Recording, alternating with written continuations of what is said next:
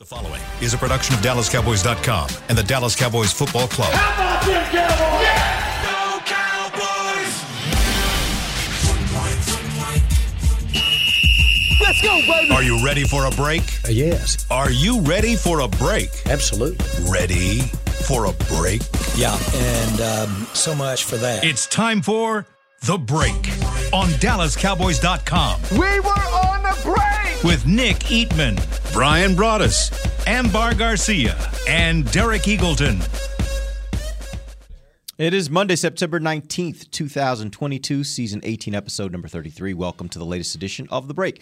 Live from the SWBC Mortgage Studios at the Star, presented by Miller Lite, the only beer of the Dallas Cowboys. Last week, we told you before we ended the show, the Cowboys were going to need to show us. I said the Cowboys They need to show us. And I think they did. Yesterday, Cowboys get a big win, 2017. Amber's trying to rewrite history. We're not going to allow her to do that. I don't think any of us were confident in that game yesterday, but what we saw was this team could pull together. A lot of guys stepped up. We'll talk about that throughout this hour. Let's start first with what the stories of the game are. Let's go around the table. What do you think is the story of the game? Amber, let's start with you. The story of the game, that you never know what can actually happen in a football game. So, and I feel stupid because, well, I shouldn't feel stupid because it was given reason based on what we watched week one.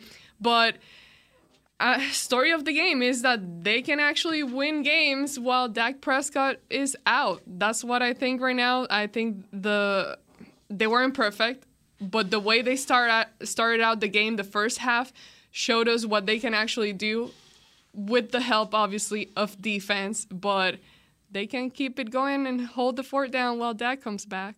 Nick. Micah Parsons, he's the best player on the field. He's maybe the best player in the league, and he absolutely dominated the game. And so I did not pick them to win. But when I had a couple of people asking me, do you think there's any chance? I just said, well, when you have the best player on the field, you always have a chance. He was the best player. He acted like it, and I think he was the reason why they won the game. Mike McCarthy set the tone very early in that football game, to show the confidence. They didn't have a really good play on 3rd and 2, and then they go 4th and 2, and I'm thinking, man, he's keeping the offense on the field. Is he trying to get them to get 12 men? Because what happened is you had a lot of crossover. You had punt guys coming on, punt returners coming on for Cincinnati. I'm thinking, okay, he's trying to draw them or he's trying to get him to burn a timeout right here. And then he's going to punt the football. But the confidence he showed in his team, McCarthy said it last week. He said it's about supporting the 48. And the 48 are the guys that all dress. And he showed a lot of confidence in his team by doing that very early. And Cooper Rush delivered. I mean, the pressure in his face to get the ball inside to Noah Brown. Their great route by Noah Brown to get open. It wasn't a safe throw at all. I mean, it was a pretty gutsy throw to make that. So I think the early confidence that he showed in his team and his 48 guys is what really kind of buoyed them along the way to win that football game. That is a really interesting point. As I went back and thought about the game, there were so many moments, so many plays that you could point out. But that I do think was huge because you think about it. They punt right there, and you're now right back to kind of the same feeling you had last week. The offense just can't get going. And somehow when they do that, now they kind of get some momentum and they start kind of rolling before you know what, they end up in the end zone. Forget the punt. How about an incomplete pass? Yeah, true. That's even worse. Yeah. So that just, you're right. I mean, I thought that was the first play I wrote down. Is that one of your 5? Sure was. There we go. It sure was. There I wrote that right early I usually don't write it during the game, but I wrote that one. I had a lot for the Bengals. Like if the Bengals would have won, I had a lot of plays that you could point to, but it just didn't materialize. And because of, like I said, the confidence. He did it in Minnesota last year too. He started out, he struggled a little bit in that game, but then he hits a backup receiver that he's worked well with in Cedric Wilson. Then he kind of gets going, and the next thing you know, he goes and wins the game in the fourth quarter. So I think they realized that you got to get some confidence in him early, and that was a ballsy play. There's no other way to say it. I mean, it really was, and he went for it early on, and yeah, he's given up 3 points to them immediately if you give them the ball in the 44, and so then you're there was a plan there. It's usually Cincinnati. They decided, hey, yeah, sure, go ahead and take the ball. We'll see. We'll get a stop, and then we're going to, put you to rest. But if you look at the plays afterwards, +9, +7, +5, +6, +3, and then you got the touchdown. So they got in a little bit of rhythm, and they got some good mix when they were throwing and running the football as well. Look at Cooper Rush's numbers. He was 19 of 31, a 61% completion percentage, 235 yards passing, 1 touchdown, a 95.5 quarterback rating. Really good day for him. Good day. I think the numbers are flawed a little bit. Yeah. The 61% completion percentage is not great when a lot of them, 3 or 4 of them are like, was that a run or a pass?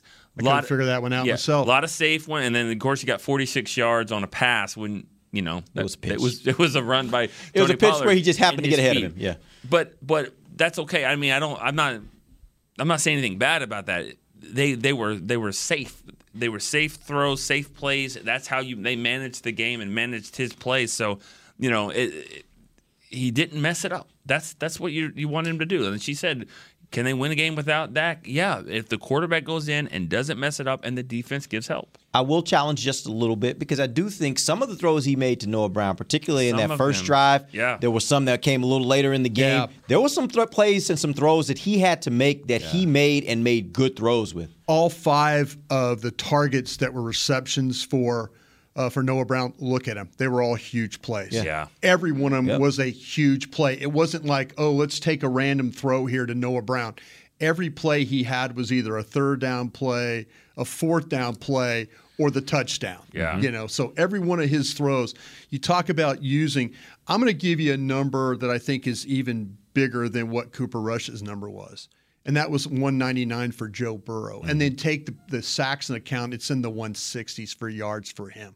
The last couple of weeks, if you look at what defenses have done to 2 of the best quarterbacks, in my opinion, you talk about Tom Brady, you talk about Joe Burrow, and for how the defense has been able to limit, the way they manage Cooper Rush kind of helps you along the way of how you're going to play some defense in this game, too, in my opinion.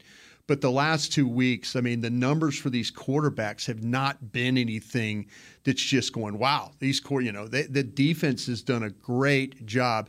And Cooper Rush not putting them in bad situations helped them in this football game. Yeah. And we'll get to that defense a little later. We're going to talk at length, talk about Micah and his day and really what they were able to do defensively overall. I think it was one of the better defensive performances I've seen in quite some time. That all being said, let's go back, though. I do want to talk a little bit more about Cooper Rush. Obviously, they had some success there at the beginning of the game in those first 2 drives. Then they kind of went on a lull where they really weren't getting anything rolling. But one thing I thought that was interesting was it wasn't like it was 3 and out every time. They'd have a drive, and they'd take a little time, and then they would kind of stall out, punt, which is fine in those kinds of games. Probably gives your defense a little extra help. What did you guys see from the standpoint of what they did early to maybe what they did, or maybe what Cincinnati did to them early versus what they did to them a little later, I guess, throughout the middle part of the game?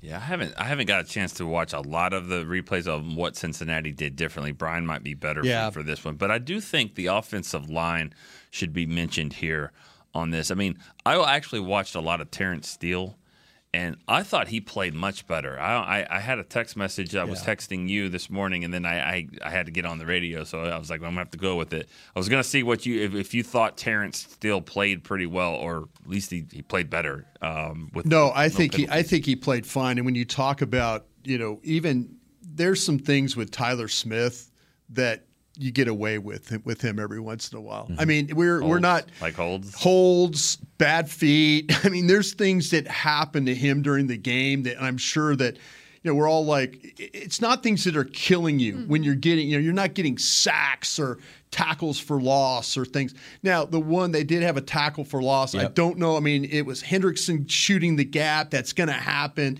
Just give them credit on the play.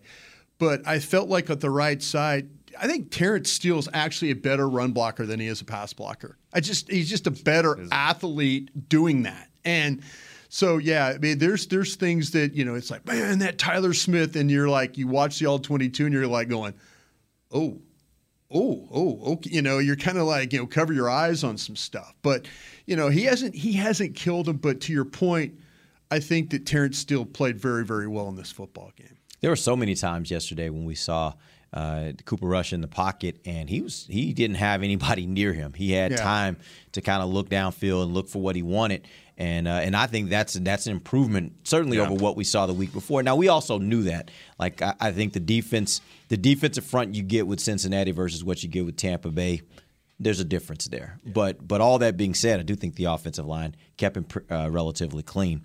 Overall, how would you assess Cooper's play? I know you said, Nick, you kind of didn't think the numbers necessarily tell the full story, but what did you think of him overall as a player? Overall, I thought considering the situation and everything coming into the game like that, I thought he played much better than he did the last time he got a start. Obviously, playing at home is better, but he seemed a lot more comfortable. And again, I'm not saying anything bad about those numbers. I'm just saying there's a couple of plays in there that you got to remember. Some of these passes were actually pretty short, but that's the game plan, and he did it. With him, it's not having bad plays, and only to get sacked once I thought was pretty impressive. Not only for the offensive line, but because of him, because he's not the most mobile guy. He got out of a couple. I thought he looked comfortable. He really did, and I thought he would throw it deep a little bit more than they did. They did not do that much. I thought one of my concerns was gonna be, or just kind of wait and see type of stuff with what Kellen Moore's game plan was gonna be for him, like kind of readjusting the game and see if he could cater to what works best for a quarterback like Cooper Rush. And they did that. And, I don't really have many complaints because I had a whole different perspective or view or outcome of this game. And they managed to move the ball and win. It wasn't perfect or anything like that. And there were times, that I was bothered by his, he didn't have any emotions. Like when you saw him on the big screen or after a play or so, it was just so emotionless, there was no energy. I'm like, okay, what is happening? Even when we were getting closer to the end of the game that they weren't able to move the ball very well, I saw him getting out of the field, and he's just I'm like, okay, we're going to lose this game. He's not giving me anything I'm going to go back in there and fight. He was just motionless, nothing. And anyways, they managed to win. Even when he started talking to the media after the game, I'm like, bro, give a smile. He wasn't even smiling or anything, but that's not necessarily a bad thing. My point is he was able to go in, play after play, even without any smiles or emotion on his face. He just got the job done, and he wasn't flustered by anything that, those missed throws or the bad plays that he did in the second half. He just, I was impressed to what he could do, and now I think that, okay, they can manage some wins here. Yeah, the thing with it's funny. Sometimes you have to be lucky along the way, and the pass on the final drive that Noah Brown caught was not a pass that was going to Noah Brown. That ball was, if you watch the tape, Hendershot's going to run underneath. They're going to drag it, and he's trying to hit Hendershot on the drag, and it's going to be a big play up the sidelines. I mean, it's going to get him in field goal range. Maybe they get out of bounds. Maybe they can run the ball and manipulate things like that. So he's throwing the Hendershot. It gets hit, and it's deflected because his eyes the whole time, you see him looking at him like, I'm going to hit you with this pass. But the ball got deflected. Noah Brown did a great job of, it's just one of those crazy lucky things.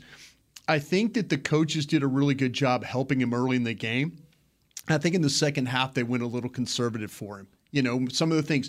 And once that Cincinnati started kind of getting back in the game by kicking the field goals and stuff, then you saw, okay, we need to open this thing back up a little bit more. Why do you feel that happened? Because when I was watching the game into the second half, I'm wondering, okay, why does it look like the game strategy has changed when it was working so well at the beginning of the game? The lead. I felt, to me, when you look at what Kellen Moore was thinking was, I'm up 17-3 at half here. I've moved into field goal range with some big plays to get him in the field goal range right before to get the points. So now he's thinking, listen, my defense is playing well enough. That's your key. That, and to Cincinnati's credit, what they did was they're like, listen, Joe Mixon really isn't running the ball, but what did they start doing? They hammered Joe Mixon at you and then all of a sudden turned it into a physical kind of a game and wore you down. It's like, listen, every time we drop back, these guys are swarming us. Yep. And to Dan Quinn's credit, he's putting hybrid defenses out there. I mean, hybrid, he's standing up linebackers who are defensive ends. He's got all this stuff going on, and he's really done a good job of confusing what Cincinnati's doing. But Cincinnati's thinking, like, we're going to get our quarterback killed here in the second half if we don't try and run the ball. That's the biggest adjustment, I think. I don't think it's so much what Cincinnati or what Kellen Moore did, maybe going a little conservative running the ball. But Cincinnati made the point, it's like, listen, we're only down 14 in this game. If we run the ball, we're not going to get our quarterback killed. And I think that plan worked for them to get them back in this football game. Yeah, I mean, 100%. I mean, and not to look too far ahead, but, you know, the Giants are going to do the same thing with Saquon Barkley, because the thing about Micah Parsons is that he rushes so wide on the outside, it does leave some of that middle open, though. But I'll say this, if we're talking about the defense, Micah gets a lot of credit, but if Micah moves around, he can move around and all that because he can. Well, guess what? Dorrance Armstrong obviously can move around too. So can Fowler. So can Sam Williams, I guess. So you got to give credit to Dan Quinn, but the rest of the guys too for saying, you know, where's Micah going to line up? He's lining up here. I guess I'm over here. And they have to adjust as well. I think that offensive line, I mean, if you're the Bengals, you're looking at it. I mean, no offense to the Armstrong and those others, but can you imagine just being that right tackle and then you're like, 11's over there, like, okay, good. Like, you know, like Leighton even got some action there. Yeah, Leighton Vander Esch, See, that's where, you know, and to Nick's point, the others help 11. 11 helps everybody, but if Wilson doesn't play down in the box, you know, if he's not down there making tackles, Vander Esch, much better game from Barr. Much better game for Barr. Yeah. So you had guys that were doing things that allowed Micah to move all over the place, because, you know, like one of the first runs they had in the game was, you know, we'd seen him get gashed on the outside runs in Tampa. They finally got a fill. I mean, Micah's chasing hard inside, and who's right behind him? Wilson. You know, that's usually the curse roll, where Curse comes flying down there. Ball spills, there's your safety right there. Sound defense. Mm-hmm. That's what they were playing yesterday. They were playing some really, really sound defense. I think in that 19-play drive, they got wore out a little bit. But the guy who I thought would not make a tackle to save his life made two back-to-back. one on the second down play and one on third down to get them off the field. But the punt was beautiful to pin them down there on defense at the end of that day. All right, we're going to take our first break. We're going to come back. Let's talk a little bit about this rushing game. Yesterday, they got a little more of that balance that everybody wanted. We'll see all about what these guys think about that. We'll talk about it when we come right back. DallasCowboys.com radio. Todd thought it would be secure to jog in the cheetah savanna. Todd believed the big cat repellent he bought online was reliable. And now, Todd is trying to be faster than this cheetah that can run 80 miles per hour. But the good news is, Todd has AT&T 5G that is fast, reliable, and secure. And he learned the best thing to do is stop running and toss her the backpack with the beef stew. AT&T 5G. Fast, reliable, secure. It's not complicated. 5G requires compatible plan and device. 5G may not be available in your area. See att.com/5G for you for details. What do you call a group of grown men and women with their faces painted silver and blue who get together every week to share a 3-hour-long ritual of jumping, sinking, and toasting Miller Lite in 10-gallon hats while yelling, "How about them Cowboys?" You call it Miller Time in Dallas. Here's to the Cowboys. Here's to the original light beer. It's Miller Time.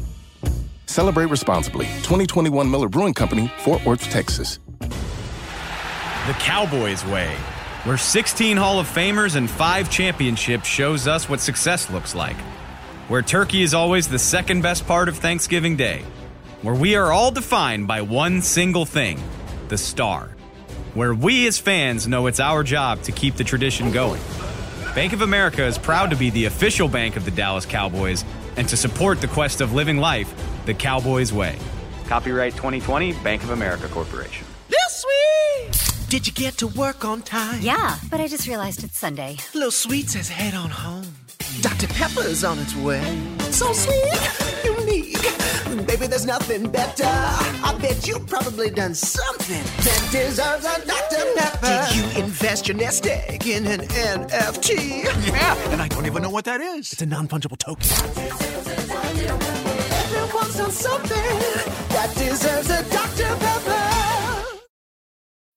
When you need mealtime inspiration, it's worth shopping Kroger, where you'll find over 30,000 mouth-watering choices that excite your inner foodie. And no matter what tasty choice you make, you'll enjoy our everyday low prices, plus extra ways to save, like digital coupons worth over $600 each week. You can also save up to $1 off per gallon at the pump with fuel points. More savings and more inspiring flavors make shopping Kroger worth it every time. Kroger, fresh for everyone. Fuel restrictions apply. Back to the break. Whether you're watching at home or cheering in the stands, Essilor Lenses let you see every exciting play. Book an appointment at your local Essilor experts. Find the perfect lens for you. See more, do more, Essilor. Welcome back. Second segment of the break, live from the SWBC Mortgage Studios at the Star. The segment brought to you by Blockchain.com. Let's talk about the rushing game. Listen to these numbers. Zeke had 15 carries for 53 yards, 3.5 average. He had also receiving, he was only 1 catch for 2 targets, -1 yards. Pollard, on the other hand, had 9 carries for 43 yards, a 4.8 average. He caught 4 passes of the 7 targets he received, and he got 55 yards. The key one being the 44-yard reception, 46-yard reception he had that a lot of people thought was a run. But either way, he made the play, and he got there down there to the goal line.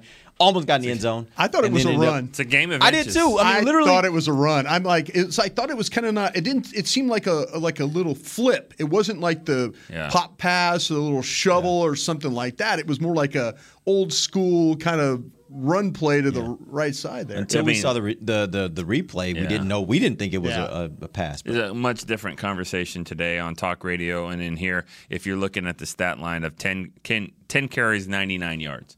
If he has a 10 for 99 and Zeke has a 15 for 53, I mean, we're still being talked about, but it's a much different conversation now. Well, the conversation is, should he be used more? He should be used exactly like that.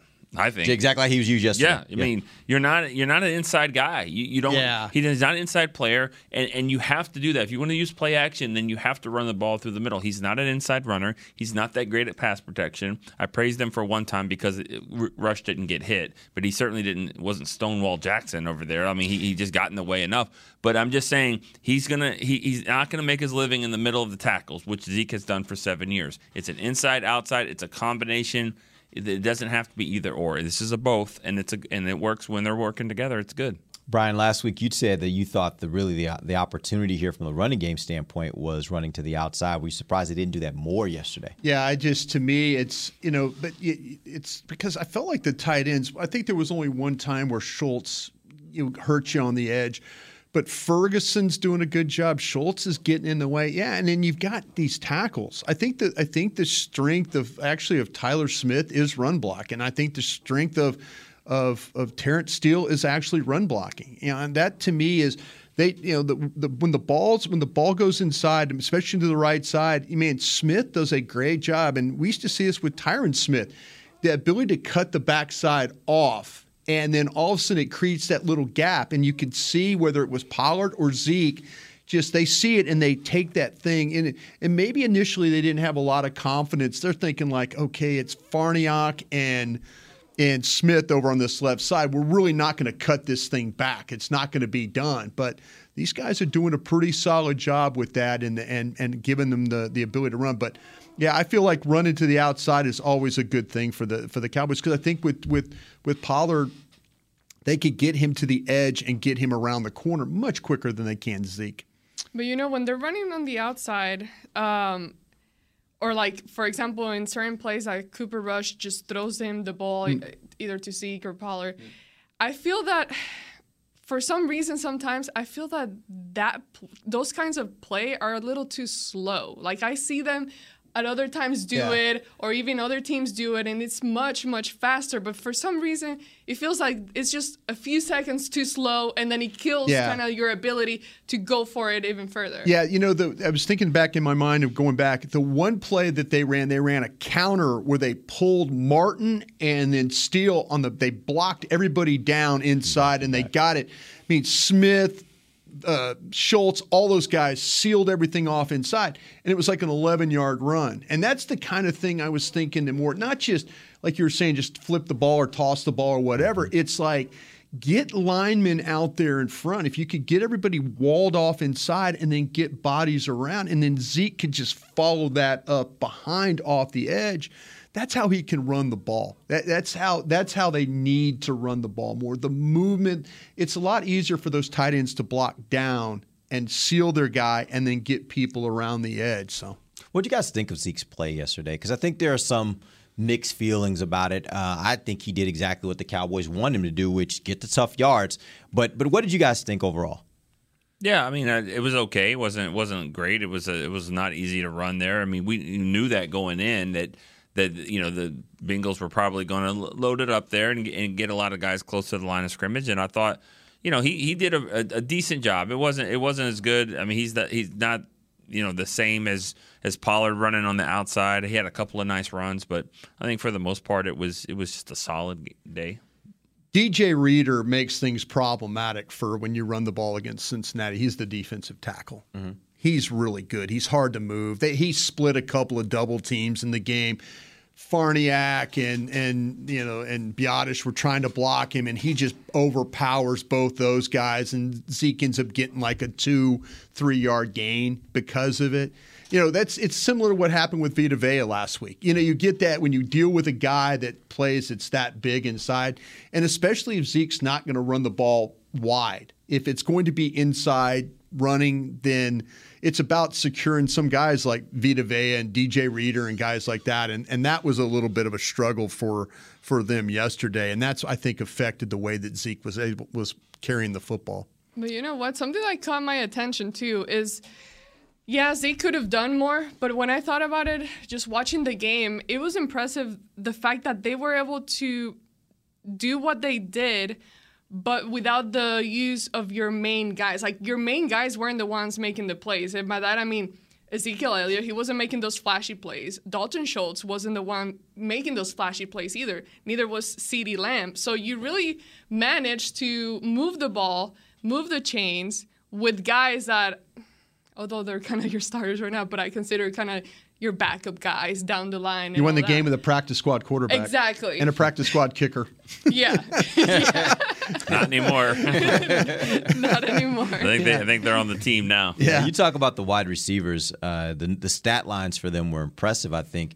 Noah Brown was 5 of 5. 5 targets, 5 catches, 91 yards, 18.2 average. So they were getting the ball downfield to him, and he was making something happen when he'd get the ball. He did have the touchdown as well. CeeDee Lamb had 7 catches on 11 targets, 75 yards, a 10.7 average.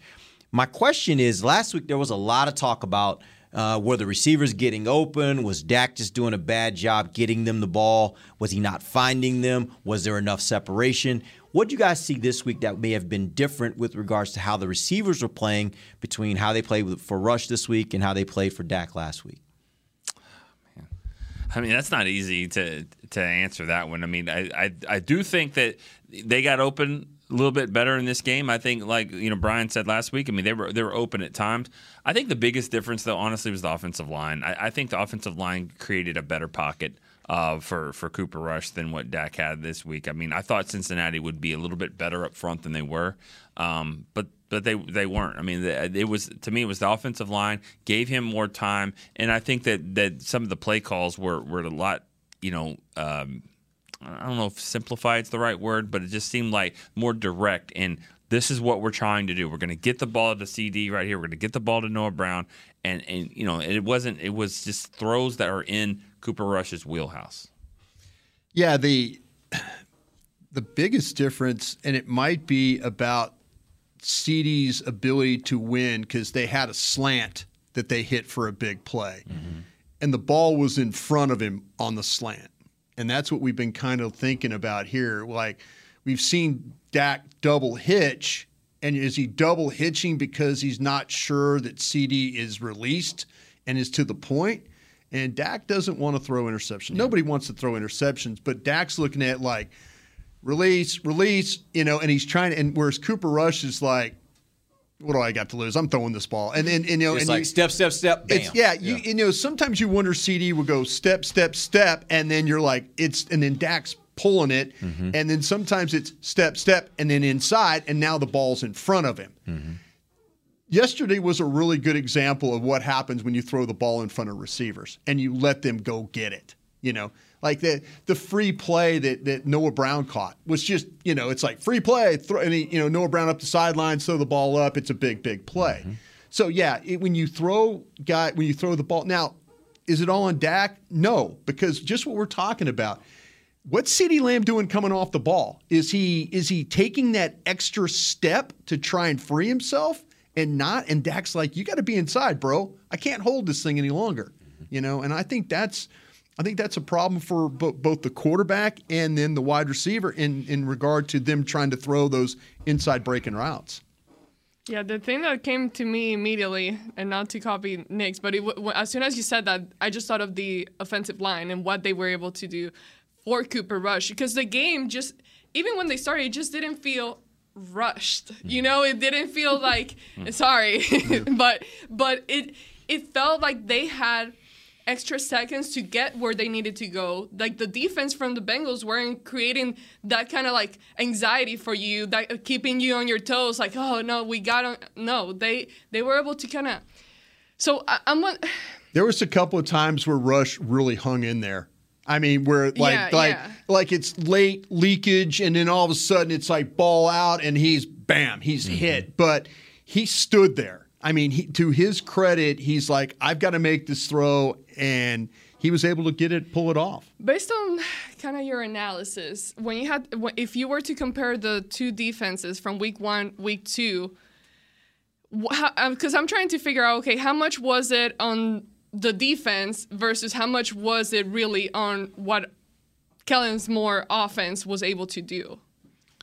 I think the big difference there, too, is you look at Cincinnati's linebackers. I mean, the linebackers are just not difference makers like what the Bucs have. And I don't think most teams have what the Bucs have at linebacker. Dallas does, I think, and that's it. If you call him a linebacker, if you don't call him a linebacker, then no. But I'm just saying that's the center of everything. That's where really great defenses are. They can rush, they can be in coverage, and all that. And I think that's the biggest difference is that Tampa had linebackers that are in coverage back there. I mean, Devin White and those guys making plays, David and all that. And I think that was just a big difference of the defense. I mean, their front was okay, but Hendrickson really wasn't a huge. He wasn't a factor. No. He wasn't the factor. The only time he really was a factor was on that one run where he just slanted inside and Tyler Smith just couldn't cut him off, and it looked bad because Biotis was trying to get him, and it almost looked like that Biotis jacked up the play.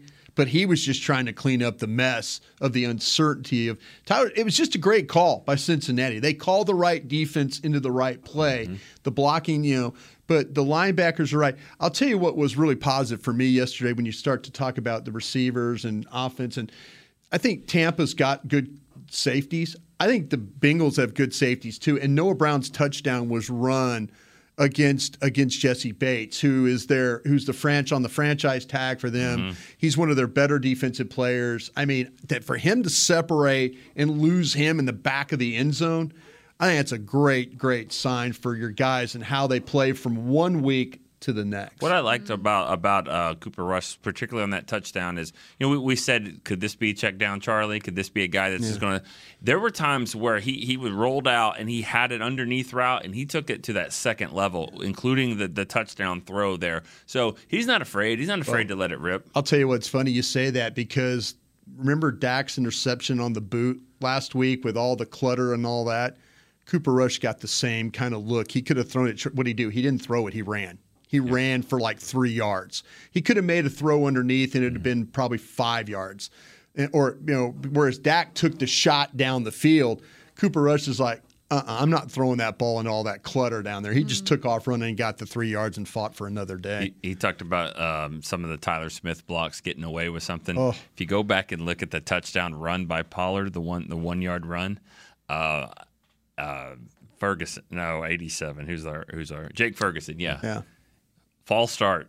They didn't call it. Like he hit like that, they didn't call it. And one of the guys is like points, and then they snap the ball, and it's a touchdown and all that. But I mean, I'm really shocked that they didn't call that. That would have been, first and goal from the 6. Yeah. Probably still get in, but I thought overall Ferguson played pretty well. Yeah. And we'll see how Dalton Schultz's injury looks like.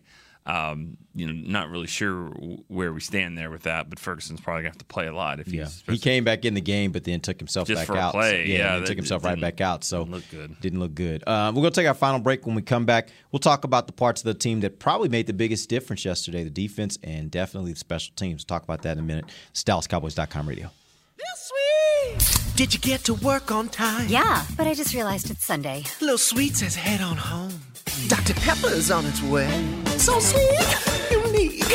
Baby, there's nothing better. I bet you've probably done something that deserves a Dr. Pepper. Did you invest your nest egg in an NFT? Yeah, and I don't even know what that is. It's a non-fungible token.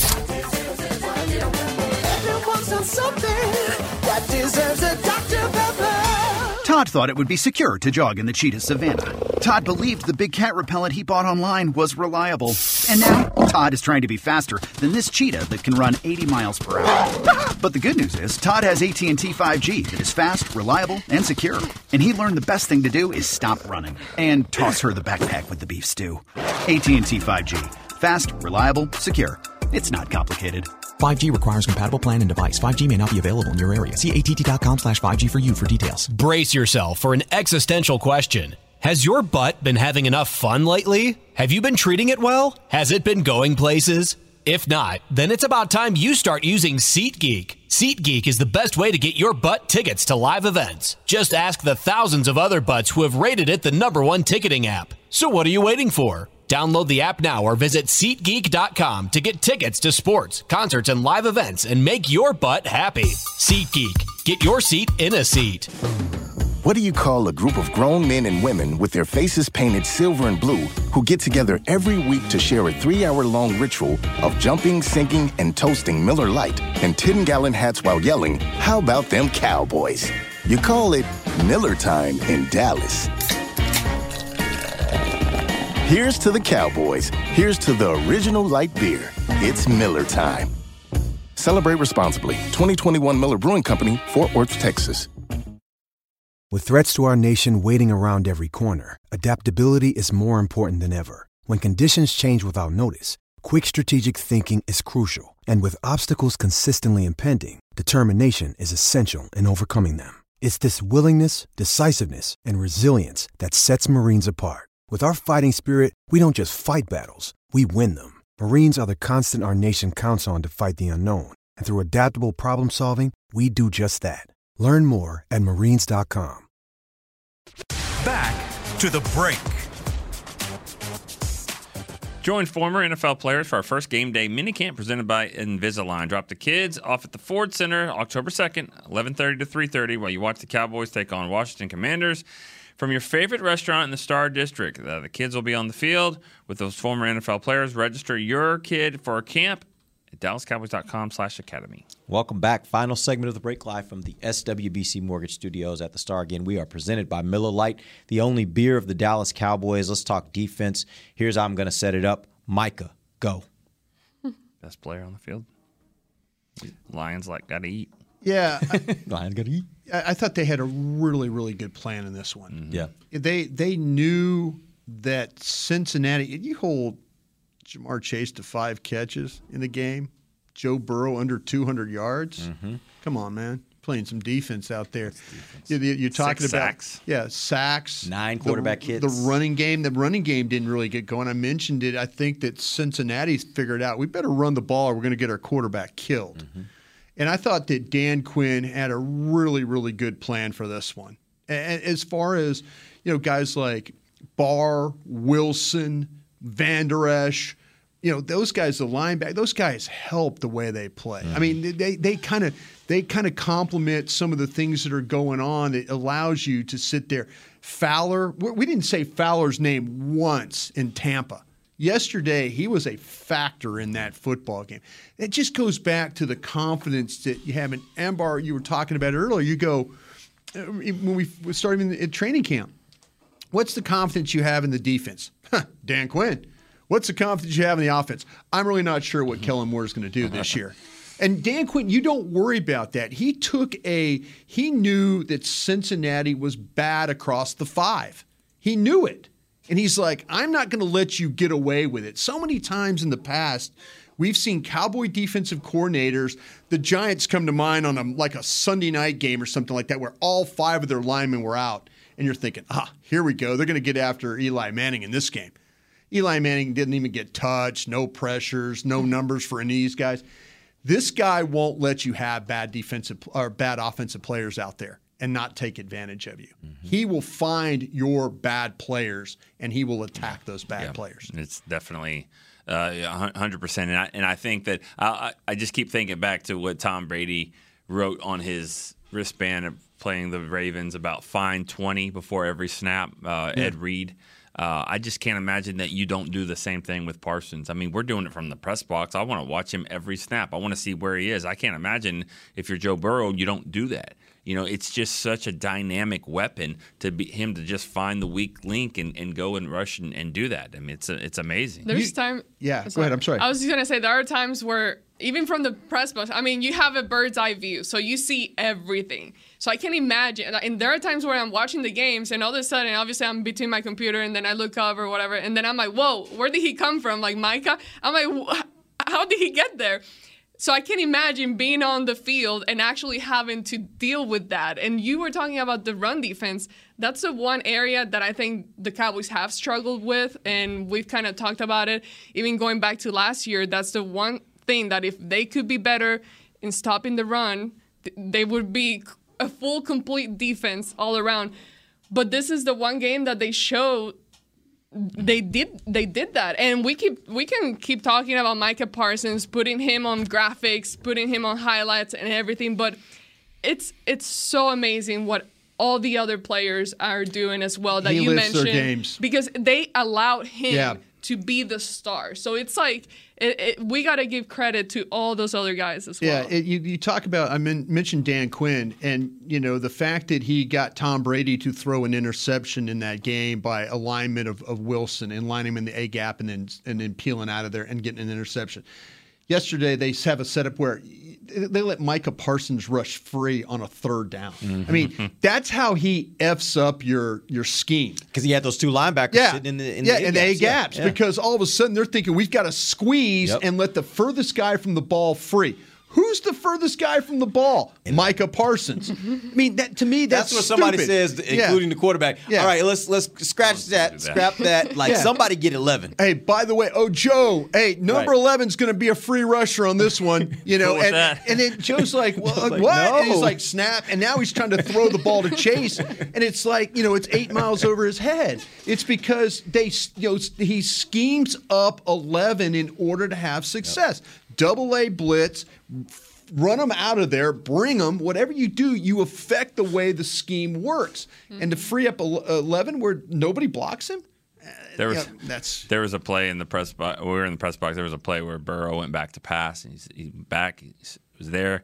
He's pumped, waited, threw it to the sidelines, and it was incomplete. And Derek was like, "Man, he had a lot of time on that play." I was like, "Yeah, Micah's out of game." And he was out of the game. Like, oh, okay. And now he's in the game. It's like, he has to have a rest? I mean, like, that's the one thing. I don't ever want him off the field. No. And he has to come off sometimes, but I don't want him off the field. The same thing was talked about with DeMarcus Ware. Same thing. We're like, how do you ever rest him? And it's hard to, but it's working. Now, he's banged up a little bit right now. He does have a couple of injuries he's dealing with, and he was affected in that second, 4th quarter. You could tell he was affected a little bit. I think he's got a knee and a toe injury, but he got an extra day. Got 8 days now to get ready for Daniel Jones. When you think about, though, just the number of guys, think about this: Fowler, Armstrong, Tank, Sam Williams, Anthony Barr, LVE, Micah, Donovan Wilson, Trayvon Diggs, all had what I would call big plays in the game yesterday. It was not just a one-man type thing. And I'm a big believer in, I know, Amber, you said those guys allow him to kind of be the star. I actually think of it a little bit on the flip side, and I look at it as what Micah brings to a defense is because he's so disruptive, there creates these opportunities for other guys. You know, if you can, we saw the sack that LVE got was all about Micah getting there, flushing the quarterback. LVE fills, right? He gets so much attention. Yeah, he gets so much attention, and so I really believe that this is what you should be meaning when you say a player that elevates everybody else's play. It's because he's so much of a great player. He's so disruptive that everybody else gets an opportunity to do things that if they can just beat their guy, then I don't have one guy to beat. If they can beat their guy, they can create, they can make the big play. So I think he just changes a defense. It's a win-win right now. Yeah. Either you focus on him and then you let other guys go at it, or you take out other guys and he's going to destroy you. Yeah, I know it's probably going to get me in trouble for saying this, but no offense to Tank. But, this is what we thought that when Tank was having that success, like, oh, he's going to help others. Mm-hmm. He's going to rush, and it's going to help others. Tank played really well yesterday. I mean, some super hustle plays that he was making, that you don't – when you watch the All-22, you're going, oh, okay, well, there's 90 again. There's 90. It's just not about the numbers with him. It's not about the sacks. But there was a time where we thought, man, Tank is going to elevate everybody's game. He's going to really it's like – number 11 is elevating everybody's game right now the way he's playing. Yeah. So real quick before we end the show, I do have to talk about the special teamers because I think all three of them had moments yesterday that really factored into this win. You look at the kicker, Brett Maher. He has 2 field goals that he kicks, including the game winner. He now is 3 of 3 for the season. All 3 of his kicks are 50-plus, and he's made all 3. That's impressive.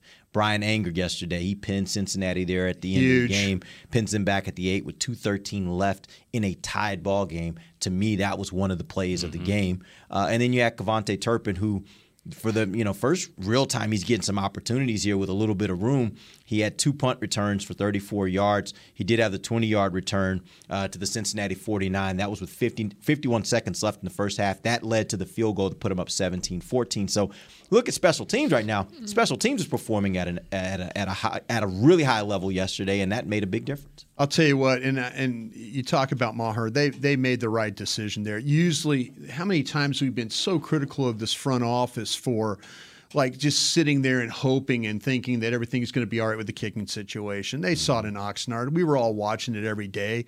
Every time that Garibay kicked, looked like they was throwing more dirt on him. And then, and then Haralahu, they're like, his leg's not strong enough. Yeah, he's accurate, but he's like, they went and got Maher because they know he can make 50-yard field goals.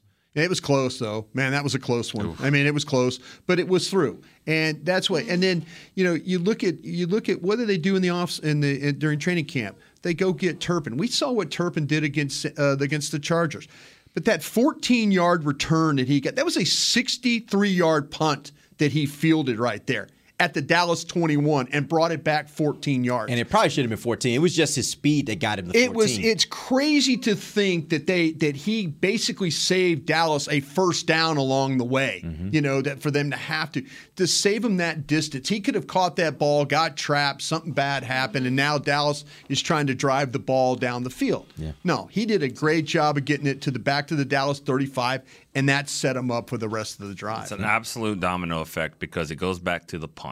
And if you punt, think about it. If you punt the ball at the 14-yard line, okay, well, Burrow's going to be standing at the 7 or 8 when he drops back. But if you punt it at the 8 and he wants to throw the ball, he's standing around his goal line. Yep. It's just human nature to not be as aggressive. And so they're not aggressive. Diggs makes a couple of great tackles there. So now your punter's standing there in his end zone. Of course he's going to punt it as far as he can. He has no choice but to outkick the coverage because he's trying to get it out that way, and that's what Turpin gets to do. It's just a domino effect. It all leads back to that punt, though, by Anger, and then the stop, and then it just leads to it. Complimentary football. Good team that's football. Exactly it. It was team football yesterday. Yeah. You look across the board. There were so many guys that made so many plays. It was not just relying on the quarterback being great. Everybody had their part. Everybody had their moment. That's how the Cowboys are going to have to win, especially while they have Dak out. But even when he comes back, everybody's got to keep that same level of intensity and that same level of performance in order for them to be successful. I just love the fact that you played Brady and you played Burrow, and you got some other ones coming up here later. But now it's about to be Daniel Jones and Carson Wentz and Stafford and Hurts. I'm trying to say those guys aren't as good as the two you just played. All right, and good. so that's what I'm trying to say. Just say it. They're not. I mean, but that doesn't mean they're not athletic. They can hurt you in different ways. But if you got different problems this week. It's not going to be the quarterback as much as it may have been these last weeks. Everybody thought you were going to be 1-1 at this point, right? I think most people probably thought that. When you do that silly game we play every year, win, loss, loss, win, loss. You know, play that game. You said if you came out of the first 2 weeks 1-1, you felt pretty good about it. Yeah, I love the fact we're making justification. I love the fact that 3 years in a row the Cowboys have won in week 2. All of it with a game-winning field goal and a walk-off. That's McCarthy's first win of the season. Every time has been a walk-off field goal at the buzzer. So. We'll take it. Okay. That's what the Cowboys needed. All right. We appreciate you guys joining us. We'll be back tomorrow. For Nick Eatman, Brian Broaddus, Amber Garcia, I'm Derek Eagleton. This has been The Break live on DallasCowboys.com radio. This has been a production of DallasCowboys.com and the Dallas Cowboys Football Club. How about this,